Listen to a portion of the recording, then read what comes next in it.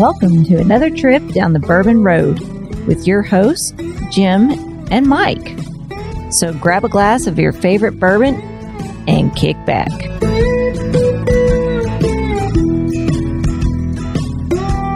Well, you know who likes to give back to their community is one of our sponsors, Jim. Chris Cruz from Cruz Customs Flags. He does custom flags out of bourbon barrels. Not only does he do that, but he's also using veterans to build those flags with. I've got one right behind me, Jim. I know you got one on your bar. Beautifully handcrafted, repurposing a bourbon barrel, not throwing it away, not making it into smoking chips, making a piece of Americana, right? It's something that'll last probably quite a few years longer than a bourbon barrel would, right? Not only that, but he's using veterans to build those pieces of art with. You know, you got to love that. But he's also giving back to his community at all times, helping veterans out like ourselves. He is really in tune to that. Go check his site out, cruzcustomsflags.com. You can buy his flags on there, key holders. Heck, Jim's got some these neat little cups that are charred inside, made out of oak, that you can put a cocktail in. They call those the whiskey grail, don't they? Yeah, that is. It kind of reminds you of, when you think of a grail, but truly a whiskey grail right there. Go check those out at Cruz Customs Flags. Purchase from this guy, veteran owned, veteran operated, making a veteran built product. Hello, everybody. I'm Jim Shannon. And I'm Mike Hyatt. This is the Bourbon Road. And today, Mike, it's another Craft Distillery Monday. We've got a Tennessee whiskey in the house. Tennessee bourbon. I know. We've been on this Tennessee kick lately, and I think it's going to continue for a couple more weeks. We got some other Tennessee whiskeys to talk about, but not really a craft distillery, I would say, but old school distillery, though, right? Yeah, it's been in the history books for a number of years, certainly for 100 years or more. What do we got on the show today, Mike? Well, we got old George Dickel bourbon whiskey. It's aged for 8 years. This time we're not drinking a Tennessee whiskey straight up. We're drinking a Tennessee bourbon whiskey. It's kind of great. I'm looking at the color of it. I'm thinking it's a little on the light side for an 8-year, though. Yeah, that's what I thought, too. And the color wise, I don't even know what I'd call that, like sun tea. Yeah. It's like really light. I mean, it's almost like a sunrise amber, like very light, almost like an apple juice. Yeah, for sure. So this is 90 proof. It's aged for 8 years. The mash bill is 84% corn, 8% rye, and 8% malted barley. Now, listeners, you might know that mash bill. That is George Dickel's standard mash bill. MSRP on this is $30. Not bad for an 8-year-old bourbon, though, right, Jim? I would say that's a fair price. We haven't got to taste it yet, but certainly, $30 for an 8-year-old bourbon is a good price all the way around. So this is a whiskey that is well known to people in the whiskey world, particularly those who love their Tennessee whiskeys. This one just happens to be a bourbon. So, Mike, what can you tell us a little bit about the history of George Dickel? Well, you got old George Dickel as a German immigrant. He was born in Germany in 1818, and then he came over to America in I think it was 1844, made his way down to Nashville about 1847, and he kind of started a liquor store down there. And he just kind of got into whiskey and selling whiskey. He was accused of wholesaling whiskey, I guess, in the Civil War and making money from profit but he was acquitted of that. Now, his brother was convicted of it, though, so something might have been done there. But there's some pretty neat facts that I didn't know, looking all this stuff up, Jim. George Dickel, or Caskey Distillery whiskey, was produced at the famous Stitz-Weller Distillery in Shively, Kentucky from 1910 to 1917 due to Tennessee's enactment of Prohibition. In the 1940s and 50s, it was made at the OFC Distillery. Yes, the modern day Buffalo Trace in Frankfort, Kentucky. That's some pretty neat stuff, right? That's pretty cool. Well, as we know, when the rest of the country entered into Prohibition, 1919, I think it was. Tennessee had already been in Prohibition for quite a long time, about 10 years. Yeah, that's for a fact, that's the reason they moved up to Kentucky. And even after that, they had their own problems. They didn't really come back down there to Tennessee until the late 50s, I guess. And at that time, the company that owned them actually tried to buy Jack Daniels, and Jack Daniels refused to sell out. Others of it did. So what George Dickel do? They went ahead and reconstructed Cascade Hollow Distillery, compete directly with Old Number 7. And they did that for many a year now down there. It was a long, dry period for Tennessee. They got to start their Prohibition long before the rest of us, and they ended up not being able to come out of it for quite a number of years after National Prohibition ended. But anyway, George Dickel is certainly back. They've got a great bourbon whiskey here that we're going to taste. Mike, I said we get straight to it. What do you think? Let's do it. All right. I'm nosing it. It's got a little bit of alcohol in the nose, a little bit of ethanol. I am getting kind of a fruity nose on it, a little bit of kind of a mineral note. I'm getting that oak in there for the 8 years is there. I do get that mineral you're talking about, though. Kind of like when I smell Coors beer. It might sound funny to people, but I get that mineral note from a Coors beer, but I'm getting that from this. When you're a kid, did you ever rub two rocks together? Like rub two rocks together, just regular old rocks, right? And you got that smell off of them? Well, I was so poor, Jim. That's all I had in my pocket was two rocks. So you're very familiar with this smell here. It's kind of a mineral note, a little bit. It's got a little bit of banana in there, Jim. Yeah. Yeah, I agree with you on that, Mike. I was picking up that fruit, but it might have been a little bit of that banana note, a little bit of peach, maybe. I don't know. Not too much, but. Well, heck, Jim, let's drink this thing. Let's do this. Let's taste it. Cheers. Cheers. Wow, that mineral note is very present on the palate. I'm not getting a huge amount of oak on that. If I am getting a little bit, it's a little bit more of a new oak. I'm actually getting like peanut butter on this. For some reason, I keep thinking back to peanut butter whiskey, but almost a dry peanut butter. Maybe peanut shell. Yeah, but maybe that peanut butter powder you've talked about before. Oh yeah, PB2. Yep. I'll be honest, Mike. My first impression of this is not of an 8-year-old whiskey. What are you thinking, like 5 or something?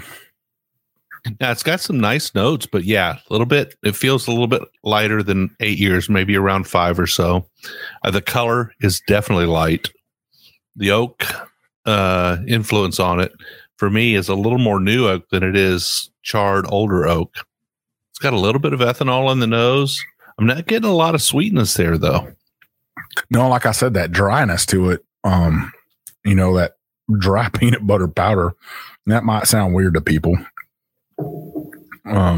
Get the oak on there just a tad bit, a little bit of tobacco in there. Now, it's got a little bit of a hug to it, surprisingly, for the small amount of rye it has. But the corn content on this is what shocked me, 84%. Yeah, it's a high corn content, and you're not getting a lot of that corn sweetness. You're not getting a lot of that that caramel corn, that sweet, sticky kind of caro syrup. So it's obviously had enough years in the barrel for that to kind of disappear. But the barrel itself hasn't really added a tremendous amount of influence to it. So it's almost like it's had the years it needs to get rid of that corn influence, but it hasn't had the years it needs to get that nice, well-aged oak influence. A little bit more of a new oak to it. Yeah, I'm wondering if that's that high corn content anyways, aging like that. Maybe not enough malted barley, maybe not enough rye in there to give you some sweetness, some of that sugary sweetness. You would think there would be more. But I don't know. This is still charcoal filtered, just like all the other whiskey, but I don't get that Flintstone vitamin taste out of this, though. There's that mineral taste, but not a Flintstone vitamin taste. I agree with you. It's a bit of a different note there. So the mineral flavor from this is a little bit more like like I said, that sort of that smell of rubbing a couple stones together. It's not so much like the Flintstone vitamins as you mentioned, which we've seen before in a Dickel Tennessee whiskey, right? Yeah. Yep. I do get a little bit of a carrot cake on this for some reason. I don't know. Maybe I'm hungry for a carrot cake, Jim. It's near dinner time, so I'm thinking about carrot cake for some reason today. But I get a little bit of that like homemade carrot cake, when somebody really uses real carrots to make their carrot cake with.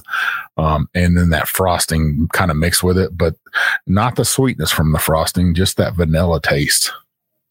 Well, I would say, Mike, if I were to summarize, I'd say there's a few sharp edges on this. The nose is a little bit too heavy on the ethanol for my taste. The color's a little light. The sweetness, it's dry. There's not a lot of sweetness there, but there's also not a lot of oak influence. Maybe a little bit of new oak. Not too much. That well-aged charred oak influence. You did mention a little bit of tobacco. I have to agree with that. There's a little bit of tobacco hint in the back end there. But this one's not knocking my socks off. No, I'm there with you. I think if I was looking for a Tennessee bourbon, for $30, it's not bad, but I might ask for my $30 back on this one right here, Jim. That's a rarity from both of us, right? Yeah. Normally, we're pretty sure about what we bring on the show. In this case, we're careful about what we do. We understand the impact that we might have on our listeners and their buying decisions. So we take it seriously. In this case, I would say it's probably worth a try. You may get a different take on it than us. But for me, it's a little bit different than what I expected. A little bit,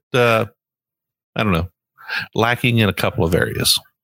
Yeah, I would have thought it'd been more viscous than it is. It's not very viscous at all. For an 8-year-old, you expect that deep character, and maybe that's because of the proof on this. Would this been better at a bonded at 100 proof? I think that probably would have opened up some notes. Probably would have made it a little bit sweeter. But when you proof it down like that, you can bring out some bitterness in your whiskey. I know if I'm drinking whiskey on the rocks and it sits there for a while, it tastes bitter to me. And that's really why I don't drink whiskey on the rocks, because I don't like that bitter taste. So I'd like to see George Dickel come out with a bottled and bond of this and to see what that tastes like. Yeah, absolutely. Well, by no means is this a faulty whiskey or a bad whiskey. It's just one that doesn't quite, live up to what we expected. Sometimes expectations are pretty important. In this case, I would say it didn't quite reach that bar for us. But $30 is a fair price for a bottle of whiskey like this from a well-known distillery. I would say if you're intrigued, you want to find out for yourself, purchase a bottle, give it a try, or at the very least, pick up a pour of it at your local bar and make up your own mind. Mike and I are just a couple of bourbon bullshitters. We know what we're doing, but we also get it wrong sometimes, right, Mike?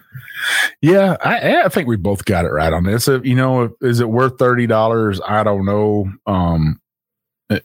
Before you'd buy it, I'd try to find it at a bar down there, maybe in Tennessee or something, and try it before you purchased it. If you want it, you still mix it. I wouldn't pour this down the drain at all. It'll get mixed. I'm going to put it out at the fire and let some people drink it and have at it. Hey, that's what whiskey's for, is to share. And I'm sure that some people will drink it with some L81 or some Coke down by the fire, right? Well, I mean, we do have a big bonfire at your place this Friday, so I'm sure this bottle will be out there, and there'll be plenty of things to mix it with, right? Yes, sir. So, Mike, where can people find us on the internet? Well, you can find us on TikTok, Instagram, Twitter, Facebook, YouTube. We're all over the place. Our main place is on Facebook. We also have a private Facebook group called the Bourbon Roadies. Go in there and check it out. You got to answer 3 questions to get in. Are you 21? Because you got to be 21 in the United States to consume alcohol.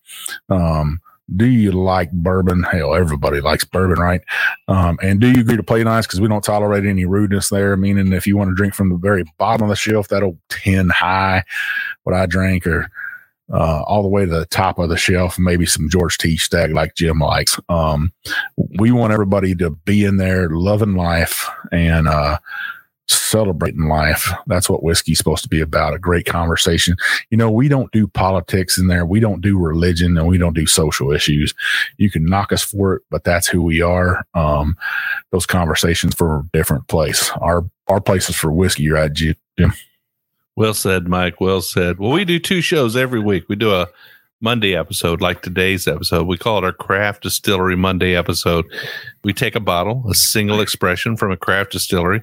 In this case, George Dickel's. You may or may not consider them a craft distillery. I would say they're bigger than that. But we'll take a single expression. We'll look at it. We'll taste it. We'll make a few remarks and opinions of our own. We'll let you know whether or not we think you should add it to your bar. Then every single Wednesday, we do that full-length episode, that 1 hour, that 30 minutes to get you to work and 30 minutes to get you home. We'll have a guest on the show. We'll explore a deeper topic. We'll have several bottles. We'll have some great conversation, some great in-depth analysis. Every Wednesday, we'd love to have you listen to that episode as well. 2 shows every week. Tune into them both. Mike, how can they be sure that they don't miss a single episode on the Bourbon Road? Well, what you want to do is scroll on up to the top of that app. You're listening to this on right now. Hit that check sign, that plus sign, that subscribe sign, whatever you got to do to keep listening to us. Your app will tell you, hey, these 2 jokers have an episode coming out today, or it's came out. That way you can listen. Then you know what I'm going to say. You need to scroll on down all the way to the bottom. Hit that 5-star review. Leave us some comments. We would really appreciate it. Those comments really do help us. You know what's going to happen if you don't. The big bad booty daddy of bourbon's going to come to your house with this George Dickel, aged 8 years. Hell, I'll even bring some of their bottled and bond Tennessee whiskey with me. We'll drink that all night long. By the end of the night, you're going to give us that 5-star review and have a big giant smile on your face. But like I always say, seriously, those reviews, those comments, they open doors to distilleries, gets great whiskey in our hand, get great guests on our show, like our guest this coming Wednesday. I'm not going to tell you who it is. He might be a turkey wrangler, though. So we'd really appreciate it.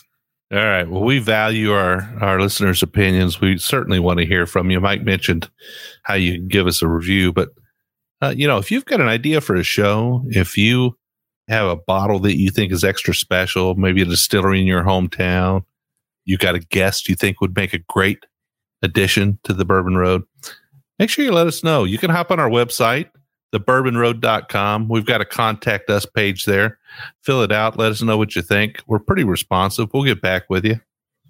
You can also send us emails if that's your thing. I'm Jim at thebourbonroad.com. He's Mike at thebourbonroad.com. But like we always say, probably the best way, just hit up our DMs on Instagram. I'm JShannon63. I'm Big Bourbon Chief. And we'll see you down the Bourbon Road.